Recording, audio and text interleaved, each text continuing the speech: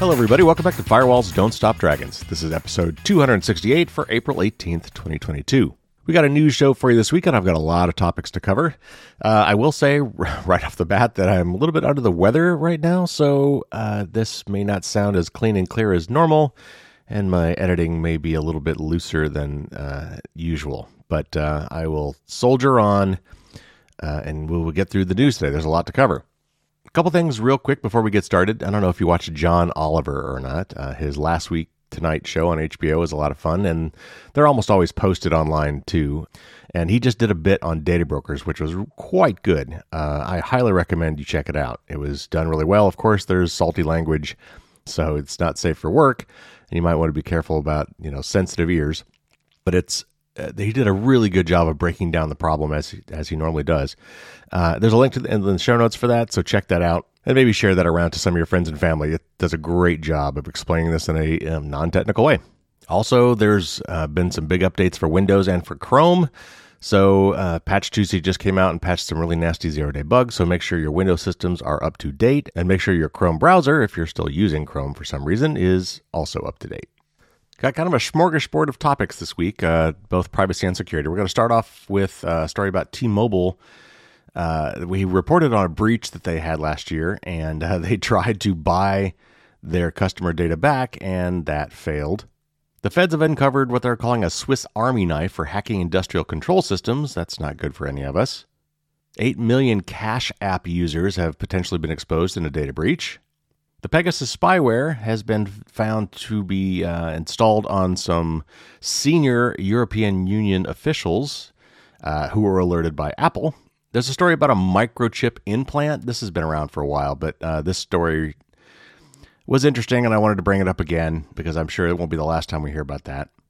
There's an article from The Verge on why this person is done with the Wyze camera. Those are WYZE.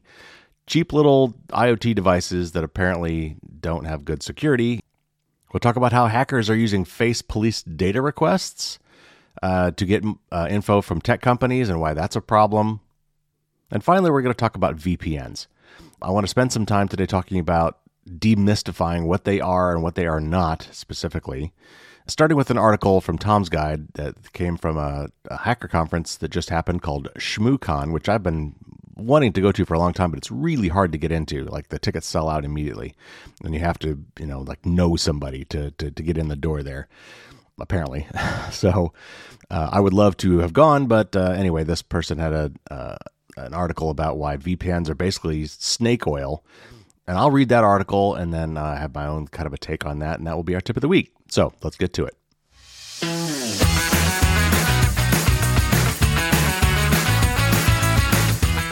All right, first up, actually, just a very short blurb from this article from Vice. I'm not going to read the whole article. These couple paragraphs will drive it home. And it says, last year, T-Mobile confirmed it was breached after hackers offered to sell the personal data of 30 million of its subscribers for 6 Bitcoin, worth around $270,000 at that time. According to court documents unsealed today, and this would have been last week, a third party hired by T-Mobile tried to pay the hackers for exclusive access to that data and limit it from leaking more widely. The plan ultimately failed, and the criminals continued to sell the data despite the third party giving them a total of $200,000. But the news unearths some of the controversial tactics that might be used by companies as they respond to data breaches, either to mitigate the leak of stolen information or in an attempt to identify who has breached their networks.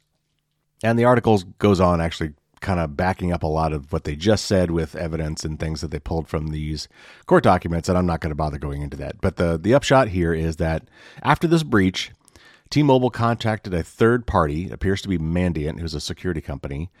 And I say appears because all of this is, again, this is speculation based on what they're piecing together from some of these court documents, and I don't want to run afoul of any of the speculation. But anyway, they found a security company to approach the hackers who were posting this data for sale and tried to basically get them to sell them the data exclusively for a pretty tidy sum of money. The idea being that they would get the data from the hackers, they would delete the data and have the hackers delete that data because they're paying them extra for exclusive access, and then it would just kind of go away. Well, that didn't work out as planned. Surprise, surprise. So basically the hackers took the money and they kept selling the data anyway. So again, bottom line on all these things is, obviously you want to have better security, but you also just want to minimize data collection. If you don't have something that could be stolen, it's a moot point.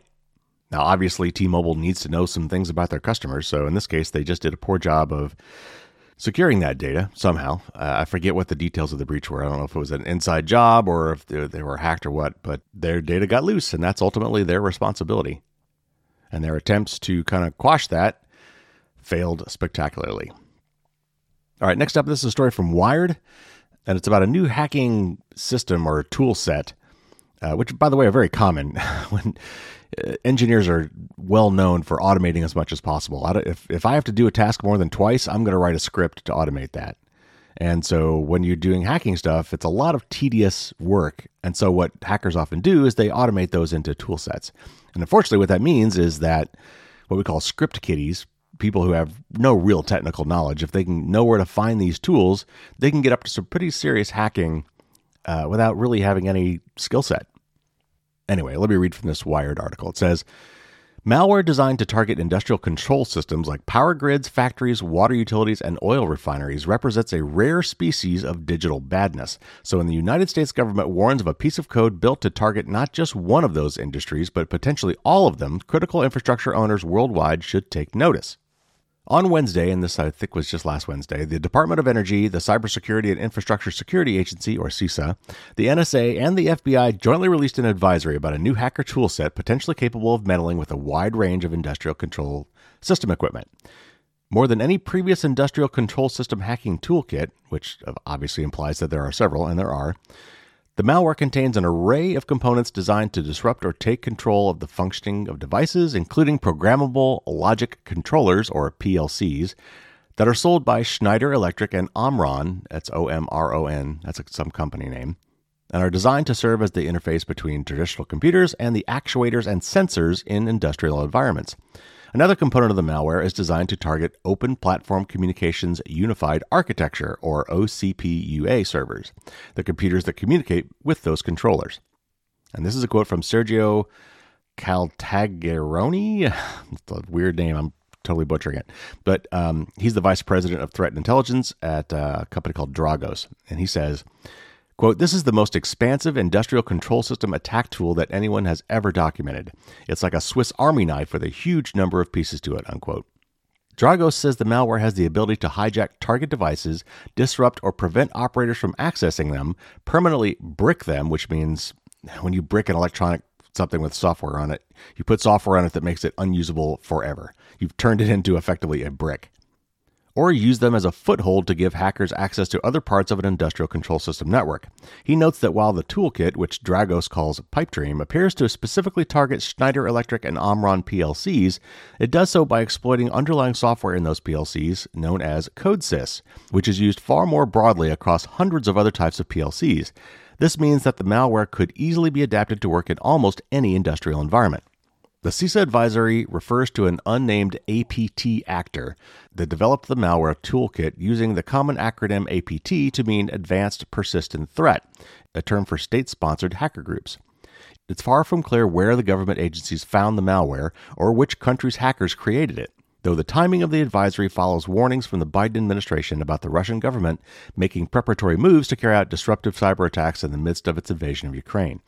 Dragos also declined to comment on the malware's origin, but their spokesperson says it doesn't appear to have been actually used against a victim, or at least it hasn't yet triggered actual physical effects on a victim's industrial control systems. And a quote from him again, he says, quote, we have high confidence it hasn't been deployed yet for disruptive or destructive effects, unquote.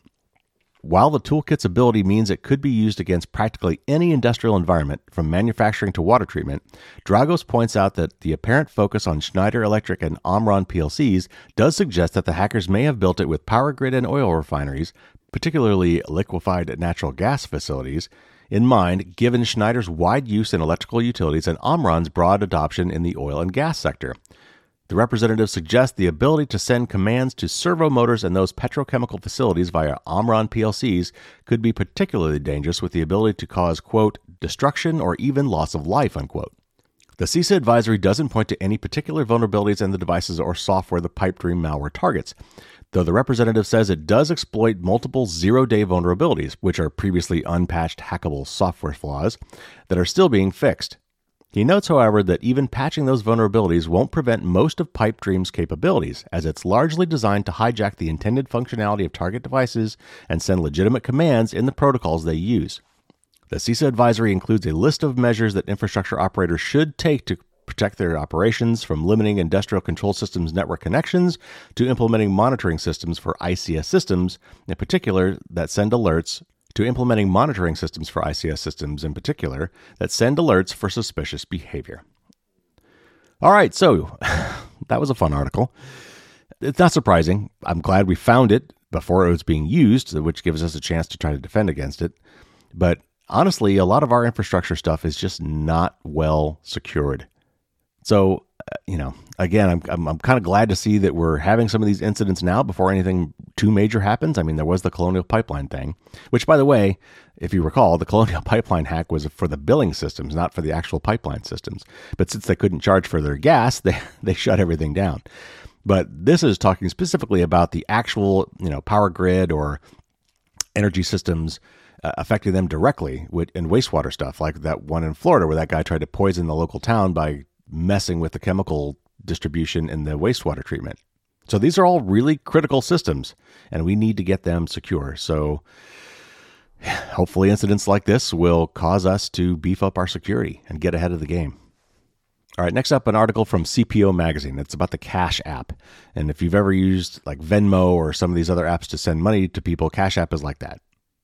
In a regulatory filing with the United States Securities and Exchange Commission, or the SEC, Cash App's parent company, Block, says it discovered the intrusion in December 2021. According to Block's disclosure, the former employee, who had access to the information during his tenure, downloaded data for customers who used the Cash App Investing stock function.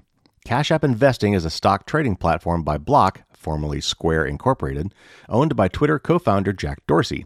Block also owns Cash App peer-to-peer payment platform, Tidal music streaming services, and Spiral cryptocurrency app. Cash App is only available in the United States and the United Kingdom and had about 44 million users in 2019. The San Francisco, California-based financial services company says it notified law enforcement after its investigation determined how the former employee illegally accessed the records. And this is a quote from Block's spokeswoman, Fiona Lee. She says, quote, "Upon discovery, we took steps to remediate the issue and launched an investigation with the help of a leading forensics firm. We know how these reports were accessed, and we have notified law enforcement," unquote. Cash App did not disclose how the former employee gained access to the information, but it's likely that he had access to the data long after leaving the company. And this is a quote from Chris Clements, as a VP of Solutions Architecture at Cerberus Sentinel, which I guess is a security company. He says, quote, "The statement released does not go into detail about the way the records were accessed by the former employee, but from my experience, I believe it's possible that the breach could have come from an orphaned account still active on a third-party SaaS application, that's software as a service, like a cloud storage solution," unquote. Such mishaps may also occur when there is a lack of proper communication between the human resources and the IT department on the status of terminated employees. Eric Cron, a security awareness advocate at KnowBe4, said that the data breach underscores the need for a, quote, "well-defined employee offboarding process," unquote. He noted that some former employees feel entitled to information and intellectual property that they helped to create. Thus, the failure to remove their access could allow them to return and take it. And a quote from him, he says, quote, "Without a strong offboarding process, accounts that should be disabled can easily be missed, leaving them open for abuse by ex-employees. Shared passwords are equally as dangerous, especially if they're not changed immediately after an employee leaves," unquote. And Block said it would contact current and former app users and provide resources for navigating the breach. All right, so the moral of this story is the offboarding part, and that's an industry euphemism for, what happens when you let somebody go. And that includes when they quit, and it's not just being fired or laid off. But when an employee leaves a company, they have knowledge of stuff. And a lot of that knowledge could be, passwords and access to accounts that they should be cut off from when they are terminated or when they leave the company. And it doesn't always happen. And that's the point here. And the supposition here is that this is from a former employee who, for some reason, was not cut off from access to some of this information and then went back and took it after they were no longer an employee. And I think that was what happened in the Florida wastewater treatment facility hack as well. I mean, it wasn't really a hack. I think it was a former employee who was using a set of credentials that was like widely known. It was like put it on a Post-it note, and everybody uses the same thing. And it was not changed after this person left the company, and so they still had access to it. All right, next up, this is from 9to5Mac, and it's about our friends, the NSO Group, who makes the Pegasus spyware. And the article says, it's today been reported, and this was released on April 11th, that Pegasus spyware hacked iPhones belonging to senior European Union officials, including that of the European Justice Commissioner. NSO denies that its spyware was used, though the company's past contradictory statements don't lend the denial too much credibility. NSO Group makes spyware called Pegasus, which is sold to government and law enforcement agencies. The company purchases so-called zero-day vulnerabilities, ones that are unknown to Apple in this case, from hackers. And its software is capable of mounting zero-click exploits, where no user interaction is required by the target. In particular, simply receiving a particular iMessage without opening it or interacting with it in any way could allow an iPhone to be compromised, with most personal data exposed. Apple patches vulnerabilities as they come to light, while the NSO purchases details of new ones. The Cupertino company now also proactively looks for signs that iPhones have been compromised by Pegasus and sends alerts to victims. Reuters reports that it was alerts from Apple that led to the EU attacks being identified. And this is a quote from Reuters. It says, senior officials at the European Commission were targeted last year with spy software designed by an Israeli surveillance firm, according to 2 EU officials and documentation reviewed by Reuters. Among them was Didier Reynaerts, a senior Belgian statesman who served as the European Justice Commissioner since 2019, according to one of the documents. At least 4 other Commission staffers were also targeted.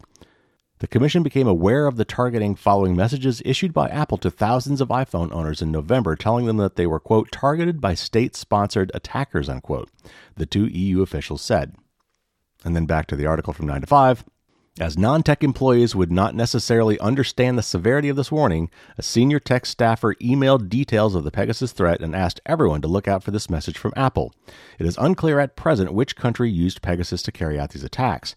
The NSO Group claims that attacks, quote, could not have happened with NSO's tools, unquote. While we wouldn't give much credence to this, Reuters does report that an almost identical piece of spyware is also sold by fellow Israeli company Quadream, and that's Quadream. The U.S. has already banned the import and use of Pegasus, and it's being suggested that this incident may lead the European Union to do the same. So not much to add to that, but just more evidence that this NSO Group stuff, when you try to create software that's only used by good guys, it can still fall into bad guys' hands or still be used for nefarious purposes. All right, next up, this is an article from the BBC, and I've seen similar stories like this in the past and may have commented on them here, but it's always good to bring these up again because I think the take that this article took on this, the spin that it took, was a little bit too easygoing. So anyway, this is from the BBC. It says, Patrick Pauman causes a stir when he pays for something in a shop or a restaurant. This is because the 37-year-old doesn't need to use a bank card or his mobile phone to pay. Instead, he simply places his left hand near the contactless card reader and the payment goes through. And this is a quote from Mr. Pauman, who's a security guard from the Netherlands, and he says, quote, the reactions I get from cashiers are priceless, unquote. He is able to pay using his hand because back in 2019, he had a contactless payment microchip injected under his skin. And this is a quote from him again. He says, quote, the procedure hurts as much as when someone pinches your skin, unquote. British-Polish firm Walletmore says that last year it became the first company to offer them for sale. And this is a quote from founder and chief executive, and I'm going to butcher this name, Wojtek Paprota? Anyway, the founder says, quote, the implant can be used to pay for a drink on the beach in Rio, a coffee in New York, a haircut in Paris, or at your local grocery store. It can be used wherever contactless payments are accepted, unquote. Walletmore's chip, which weighs less than a gram and is a little bigger than a grain of rice, is comprised of a tiny microchip and an antenna encased in a biopolymer, a naturally sourced material similar to plastic. Mr. Paprota adds that it's entirely safe, has regulatory approval, works immediately after being implanted, and will stay firmly in place. It also does not require a battery or other power source. The firm says it has now sold more than 500 of the chips. The technology that Walletmore uses is Near-Field Communication, or NFC, the contactless payment system in smartphones. Other payment implant systems are based on radio frequency identification, or RFID, which is the similar technology typically found in physical contactless debit and credit cards. For many of us, the idea of having such a chip implanted in our body is an appalling one, but a 2021 survey of more than 4,000 people across the UK and the European Union found that 51% would consider it. However, without giving a percentage figure, the report added that, quote, invasiveness and security issues remain a major concern, unquote, for the respondents. Mr. Paulman says he doesn't have any of these worries, and this is another quote from him. He says, quote, chip implants contain the same technology that people use on a daily basis, from key fobs to unlocked doors, public transit cards like the London Oyster card, or bank cards with contactless payment function. The reading distance is limited by the small antenna coil inside the implant. The implant needs to be within the electromagnetic field of an RFID or NFC reader. Only when there is a magnetic coupling between the reader and the transponder can the implant be read, unquote. He adds that he's not concerned that his whereabouts could be tracked. Another quote from him, he says, quote, RFID chips are used in pets to identify them when they're lost, but it's not possible to locate them using an RFID chip implant. The missing pet needs to be found physically. Then the entire body gets scanned until the RFID chip implant is found and read, unquote. Yet the issue with such chips and what causes concern is whether in the future they become even more advanced and packed full of a person's private data. And in turn, whether this information is secure and if a person could indeed be tracked. And here's another name I'm going to get wrong. Nada Kakabadze, a professor of policy, governance, and ethics at Reading University's Henley Business School, is also cautious about the future of more advanced embedded chips. And in the quote from her, she says, there's a dark side to the technology that has a potential for abuse. To those with no love of individual freedom, it opens up seductive new vistas for control, manipulation, and oppression. And who owns the data? Who has access to the data? And is it ethical to chip people like we do pets? The result, she cautions, could be a, quote, disempowerment of many for the benefits of a few, unquote. All right, so I don't think I have to explain to you why this is bad. Despite what this person said, it is possible to read some of these chips at a greater distance than what he's claiming. They're built to be read at a very short distance, but with the right kind of equipment, you can read them at a much larger distance. And unlike, your credit cards and things like that you can or cannot keep on you at any point, you could also buy special wallets that are RFID blocking wallets. They are basically lined with a wire mesh, which turns them into a Faraday cage. That's a fancy term for something that just blocks electromagnetic radiation. And you could get this for passwords too, because a lot of modern passwords have these same chips in them, to prevent them from being read when you don't want them to be read, which kind of implies that they could be read at a much longer distance, right? The other side is you can't just remove this thing when you want to. It's not like an Apple Watch that you can take off or a phone that you can leave behind. This is permanently embedded in your body and would have to be surgically removed. I first read a story about this, about some company in Minnesota that was offering this to their employees, and it was totally optional, but if they put this chip in their hand, they could get into secure areas with it like it was a badge. They could pay for things at the vending machines in the company. Yeah, it's convenient, but man, it's super, super creepy. I'll stick with my Apple Watch and Apple Pay. Thank you very much. All right, this next story is from The Verge, and it's about somebody who uses Wyze, W-Y-Z-E, home security cameras, and why he is done using them. And I'll read you excerpts from this article. It says, I just threw my Wyze home security cameras in the trash. I'm done with this company. I just learned that for the past 3 years, Wyze has been fully aware of a vulnerability in its home security cameras that could have theoretically let hackers access your video feeds over the internet and chose to sweep it under the rug. And the security firm that found the vulnerability largely let them do it. Instead of patching it, instead of recalling it, instead of just, saying something so I could stop pointing these cameras at my kids, Wyze simply decided to discontinue the Wyze Cam V1 this January without a full explanation. But on Tuesday, security research firm Bitdefender finally shed light on why Wyze stopped selling it. Because someone could theoretically access your camera's SD card, steal the encryption key, and start watching and downloading its video.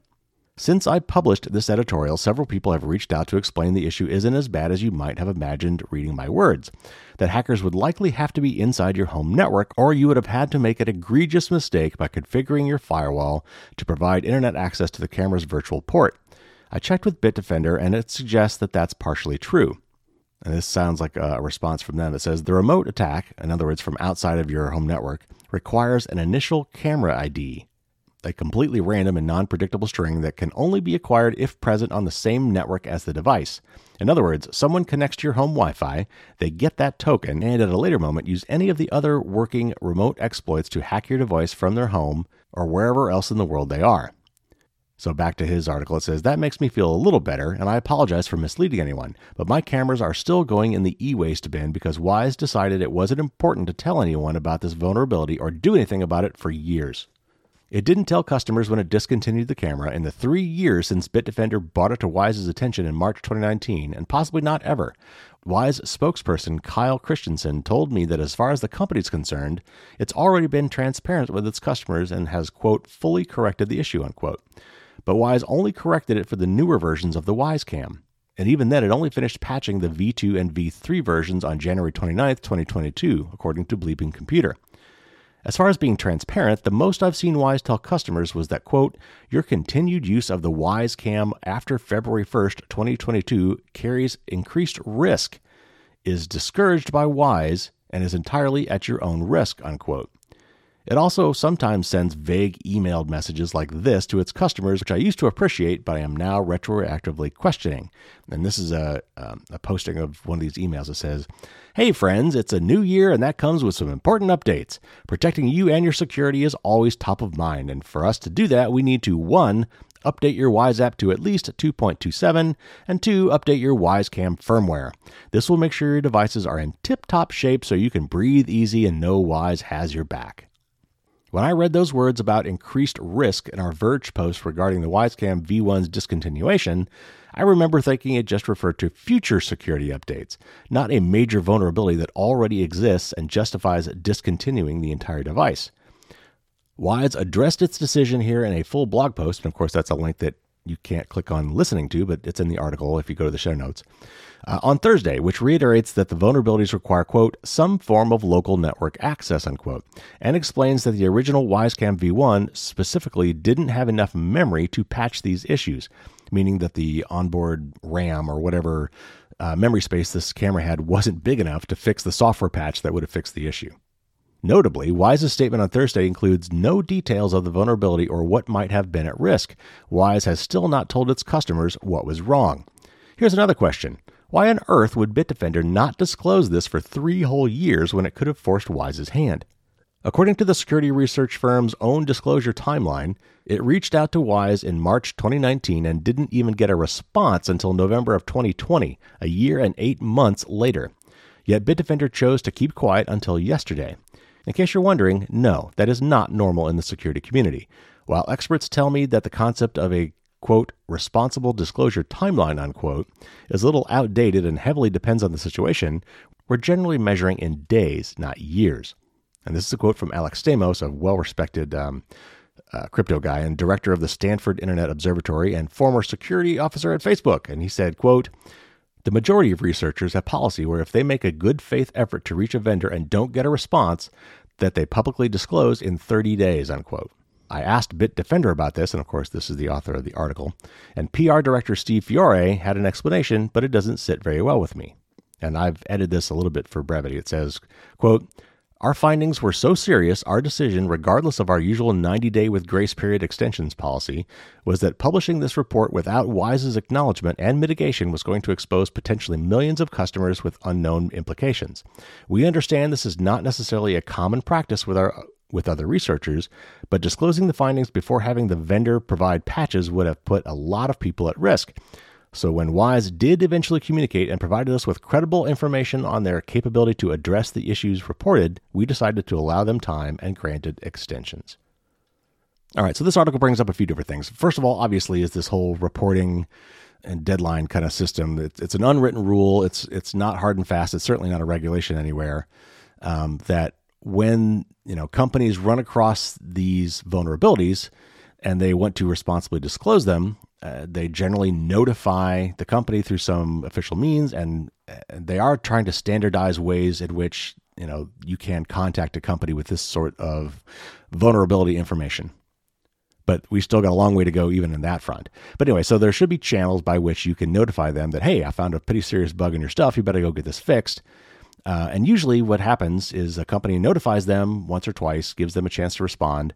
But at some point, they figured that if we don't release the information about this, the company may never fix it, right? I mean, the company could just sit on that information, which obviously Wyze did in this case, and that someone else, like, some APT or some other hacking group, is going to figure out this same vulnerability and start exploiting it. So to put pressure on them, they often say, okay, well, we've notified you. You now have 30 days or 60 days or, maybe up to 90 days to do something about this, or at least get back to us and say that you're going to fix it. And, and they there's this back and forth game where they try to keep the pressure up and say, look, if you don't do something soon, we're going to have to release this, and then you're going to have to fix it.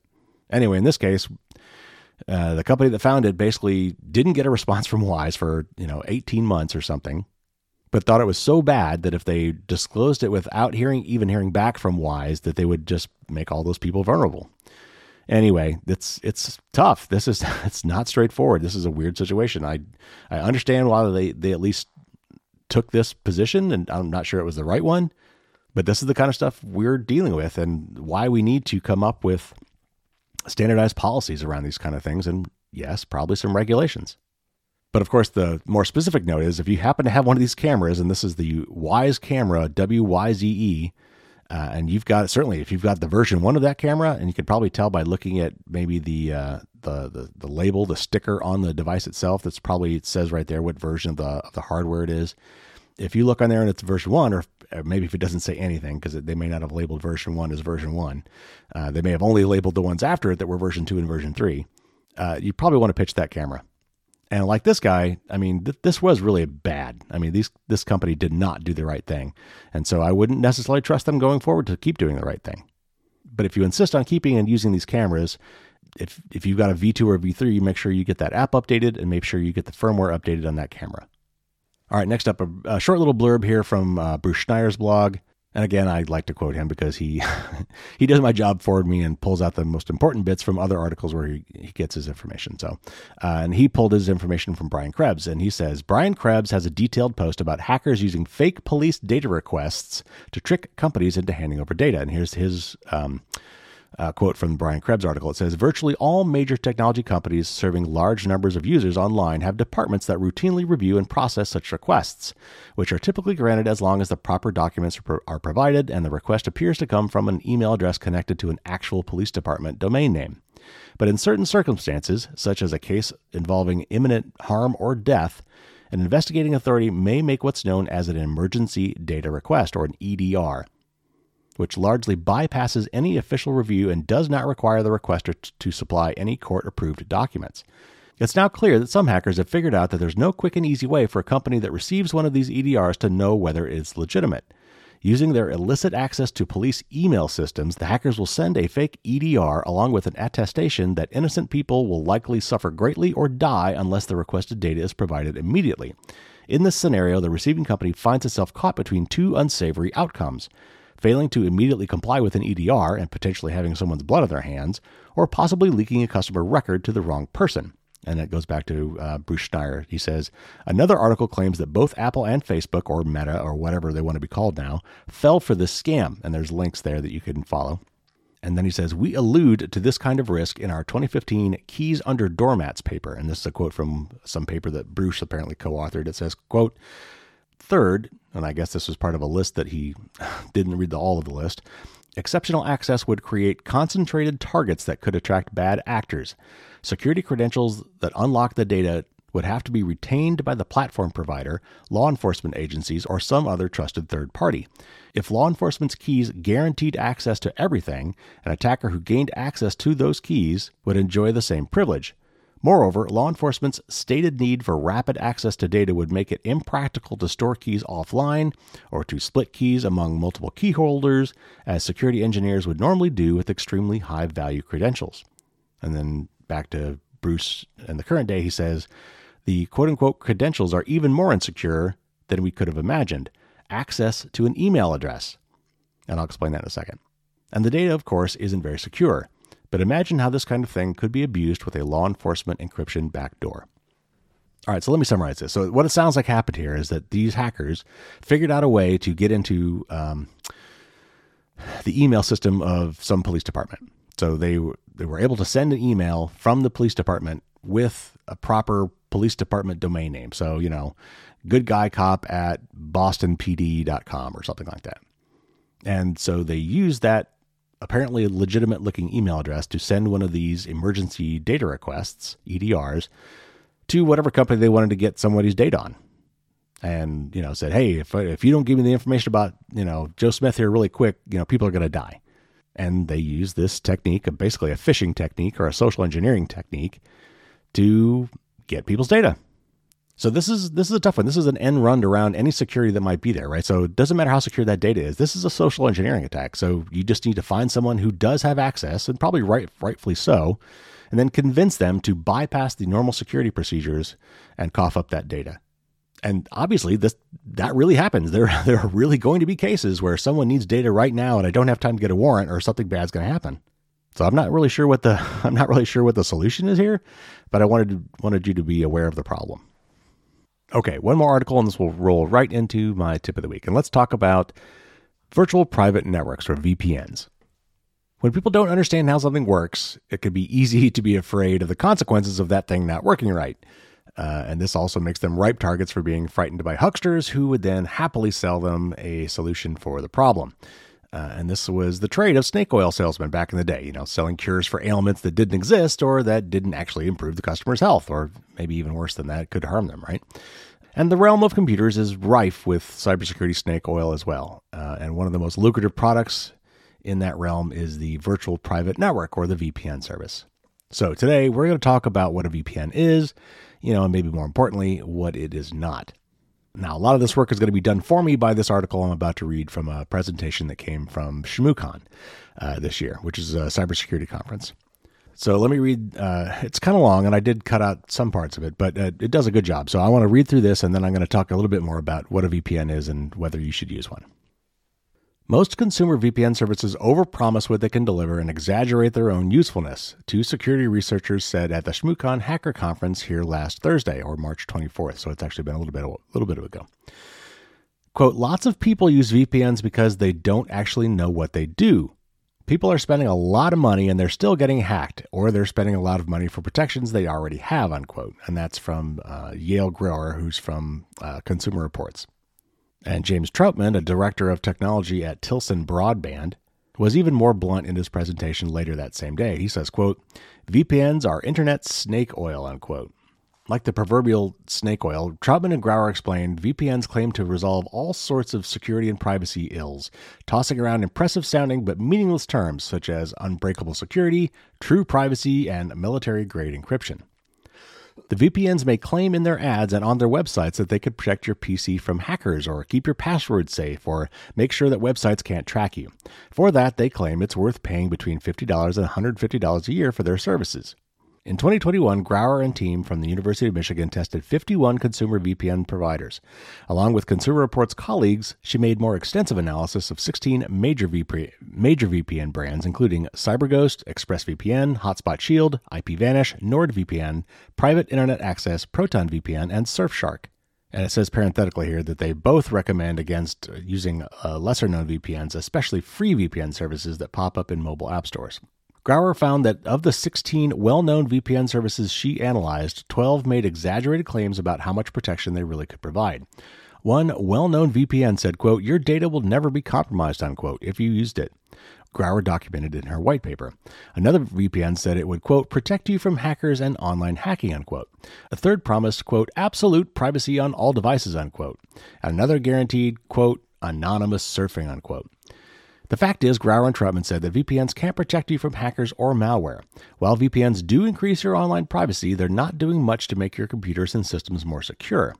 VPNs also can't stop your personal information from being disclosed in data breaches. They can't stop websites from tracking you. There are many other ways to track you online besides just following your IP address. VPNs can't prevent you from landing on phishing sites or from being tricked into giving your passwords to criminals. And they can't, quote-unquote, guarantee your privacy, Troutman said. And this is a quote from Grauer. They say, quote, when people ask me if they should use a VPN, I tell them no, they should use a password manager instead, unquote. However, 4 of the 16 VPNs that Grauer and her team closely analyzed got high marks for honesty. iVPN, Mozilla VPN, Mullvad, and TunnelBear were clear and accurate about what VPNs could and couldn't do. They also gave potential customers suggestions about other security and privacy best practices they could take, such as using two-factor authentication or 2FA and blocking browser trackers. Both Grauer and Troutman said that there are legitimate reasons to use VPNs, and that for the most part, the better-known VPNs do a good job of making your network connections more private.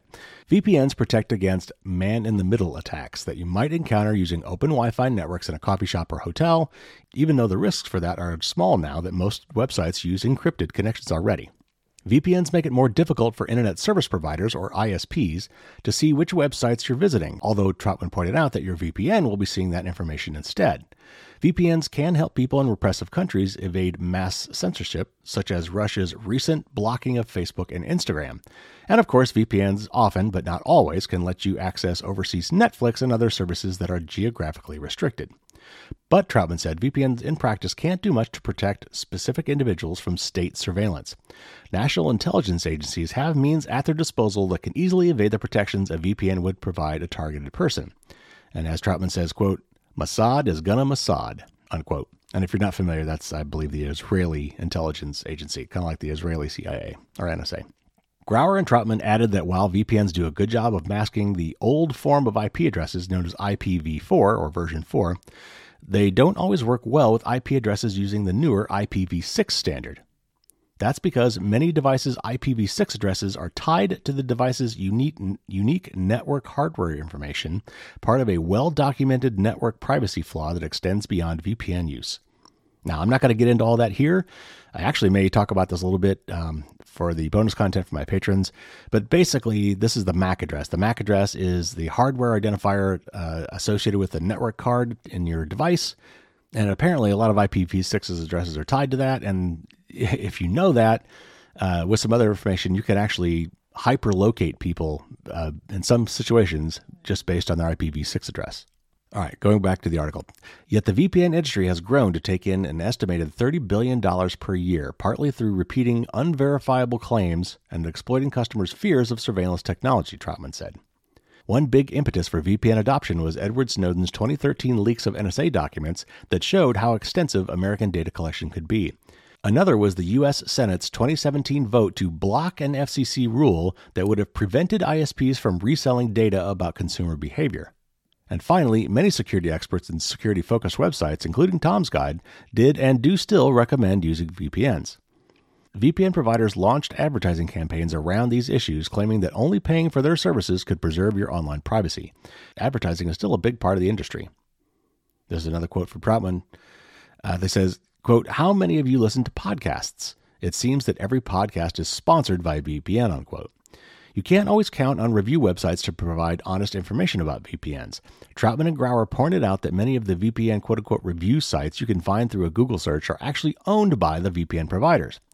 Even if a site recommends more than one VPN, recent VPN industry consolidation means that many of the largest brands are owned by the same few companies, which is something that I have talked about recently on this show. All right, just a little bit more here. So what are VPNs really good for? So is there any downside to using a VPN that stretches the truth? Not that much, other than you may be paying for something you may not need. And I'll circle back to that in a minute. I'm not sure I think there actually is a harm there, but I'll come back to that. Grauer and her team found that most of the 16 top providers she looked at used strong encryption, had no known security flaws, didn't collect much user information, didn't share information with third parties, and had clear and easy to find terms of service. They also found that if a VPN provider made exaggerated claims in bold letters about the benefits of using its services, those claims were often dialed back in the fine print. Many of the top providers, however, could be more transparent about whether they log user activity, Grauer says.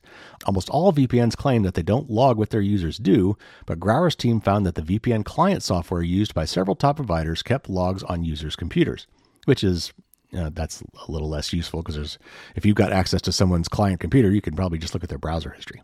But you might think to clear your browser history, and you might not think about the fact that there's a log on your computer from your VPN with that same information in it. Anyway, back to the article. Many VPNs could also be clearer about how long they keep the user data they do collect, and many don't let users see what has been collected about them. So, should you use a VPN? It depends on what you want to use it for, says Troutman. Many ISPs keep logs of customer behavior for years, and if that bothers you, and you can find a VPN that you trust more than your ISP, go ahead and use it. Frequent travelers who need secure connections while abroad will also need VPNs, although streaming content across national borders isn't as reliable as it was a few years ago. And if you're doing anything illegal in the country you happen to live in, a VPN should be the first step in masking your online activities. But for the average home user who isn't concerned about what their ISP knows and doesn't need to access streaming services from overseas, paying for a VPN might not be worth it. All right, so I want to circle back real quick to that claim that there's not a lot of harm in doing these things. You just may be paying for something you don't need. Anytime you install any software on your computer, that software may have vulnerabilities. And so therefore, any unnecessary software you have is an unnecessary risk. Next, these VPN providers often request way more access to things on your computer than they really should. Not quite as bad maybe as antivirus software, but still. Under the rubric of trying to prevent as many bad things from happening to you as possible, they still may try to access, maybe your downloads folder or something like that to keep an eye on things that you might be downloading, kind of like an antivirus software. But the key thing here is you need to trust them, because what you're really doing here is you're blocking the visibility into the websites you're visiting and the communications with that website for the first leg of your internet trip. So again, I like to think about the old Hogan's Hero TV show where the guys in the Stalag in Germany had a secret tunnel out of the prison camp that popped up in the forest nearby. But once they pop up in the forest, they're visible just like anybody else is visible. But that tunnel allows them to come and go from the camp without being seen. So similarly, if you had a tunnel out of your basement that popped up, maybe into the street next door or into an alleyway 200 feet away from your house, you could come and go from your house without being seen by anybody who's looking at your house or maybe by your neighbors. But once you come out, you're out in the real world like anybody else. VPNs are the same way. They create this kind of virtual, opaque digital tunnel between you and the VPN service provider. So every bit of traffic that goes between you and the provider is unseeable by anybody looking at it from the outside. And the main threat there would probably be your internet service provider. And keep in mind that your internet service provider is whoever is giving you immediate access to the internet. So when you're at home, it's your cable company or your satellite company, however, or your fiber company, however you're getting internet service at home.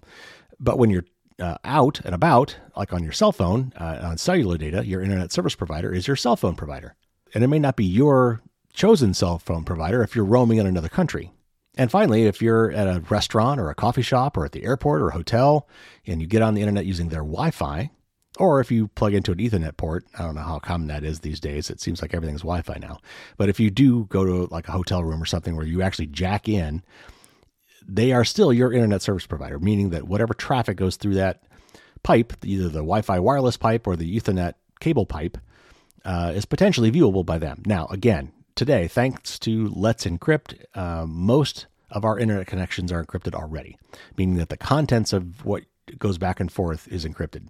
But they're not all encrypted. There are still some things that aren't. In a lot of cases, that's DNS queries. But when I want to look up the IP address of Amazon.com, often today that is still not encrypted, meaning that your internet service provider can still see where you're going, even if they don't see the actual traffic.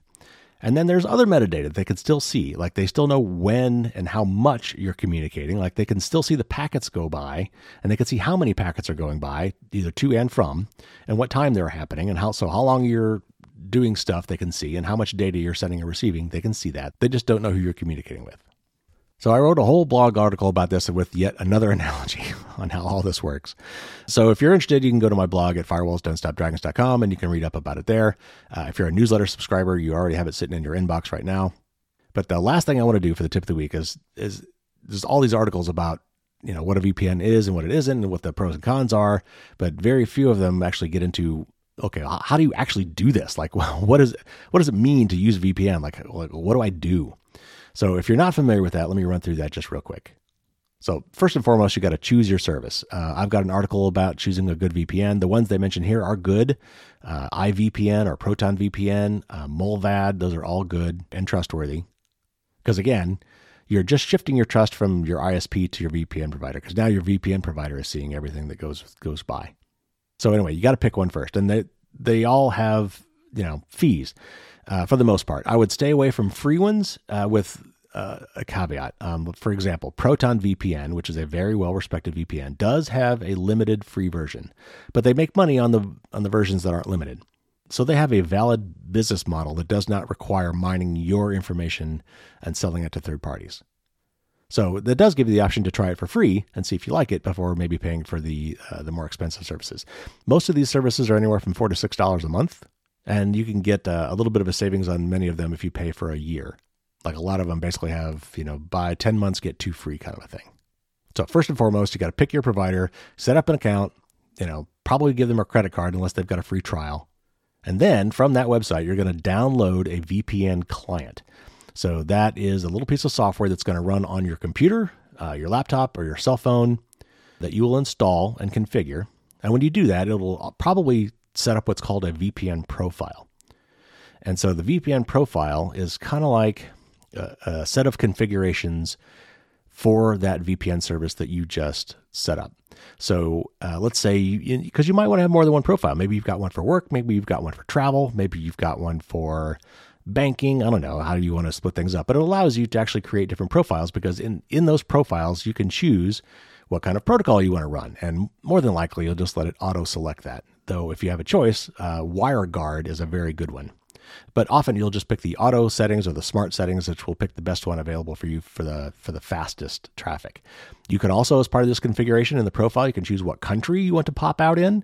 Again, think of it as a tunnel that goes through the internet and pops up where you want it to. Most of these companies have VPN servers all around the planet. For example, if you were traveling in Europe and you want to access your US Netflix account, then you would want a server in the United States. So your VPN profile for traveling in Europe would connect to the United States and pop out on the internet there, so that Netflix in the United States would see a US-based IP address. And if you're lucky, would be fooled by that and allow you to access your Netflix account. Though in reality, these services are really cracking down on that stuff, and they're very good at figuring out what a VPN IP address is, and they'll block them usually. But anyway, that is one of the things you can specify in a VPN profile.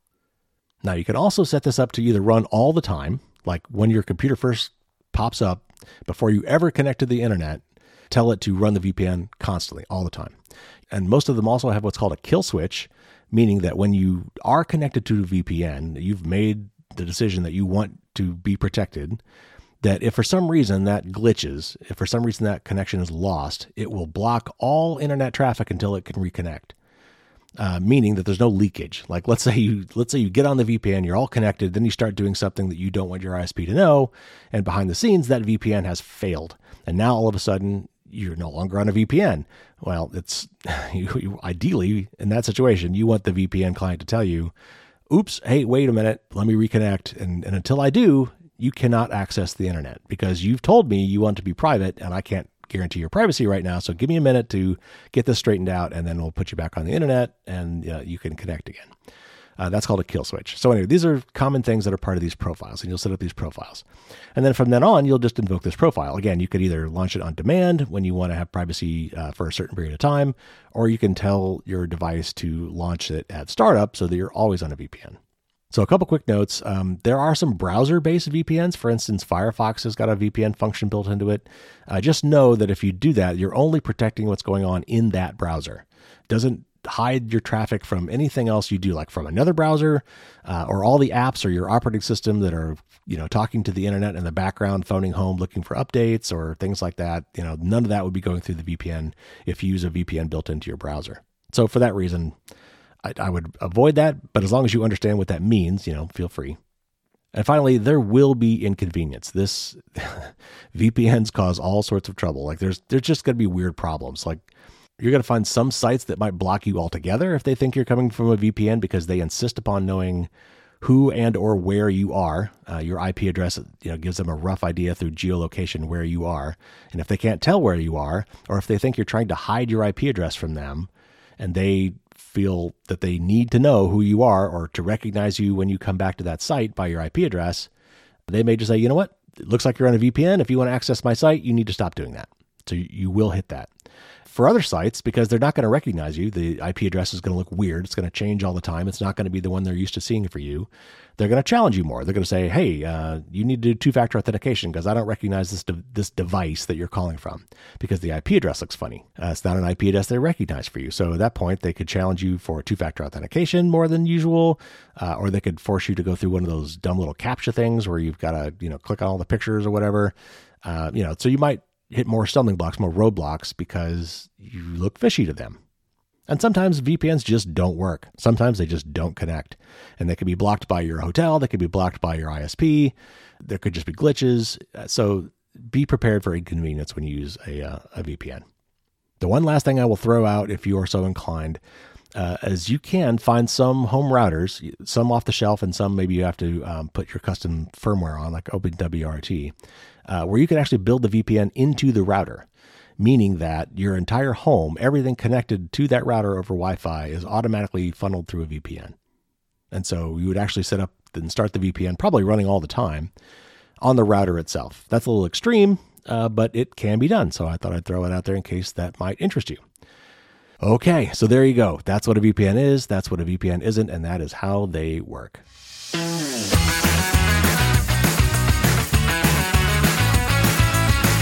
All right, everybody, that's it. I'm going to wrap it up here quickly. Next week, we have another interview, and I believe next week will be the one from Andy Yen, the CEO of Proton Mail. However, I do have a few interviews in the can, and I may make an editorial decision to swap that out for another one. But regardless, there will be an interview next week. And the one with Proton Mail will be coming soon, if not next week. Also, I think I'm going to be running another promotion in May, probably another Patreon promotion for Challenge Coins, so stay tuned for information on that. If you haven't already done so, subscribe to the podcast. That way you won't miss anything. I would love for you to leave a really nice review, a nice 5-star review, on whatever service you use to get the podcast. If you've read the book, I'd also love to have some reviews there. I do keep an eye on those for new ones, and as I find them, I will read them here on the air. Okay, that's going to do it for this week, everybody. Take care, and until next time, as always, stay safe and don't get caught with your drawbridge down.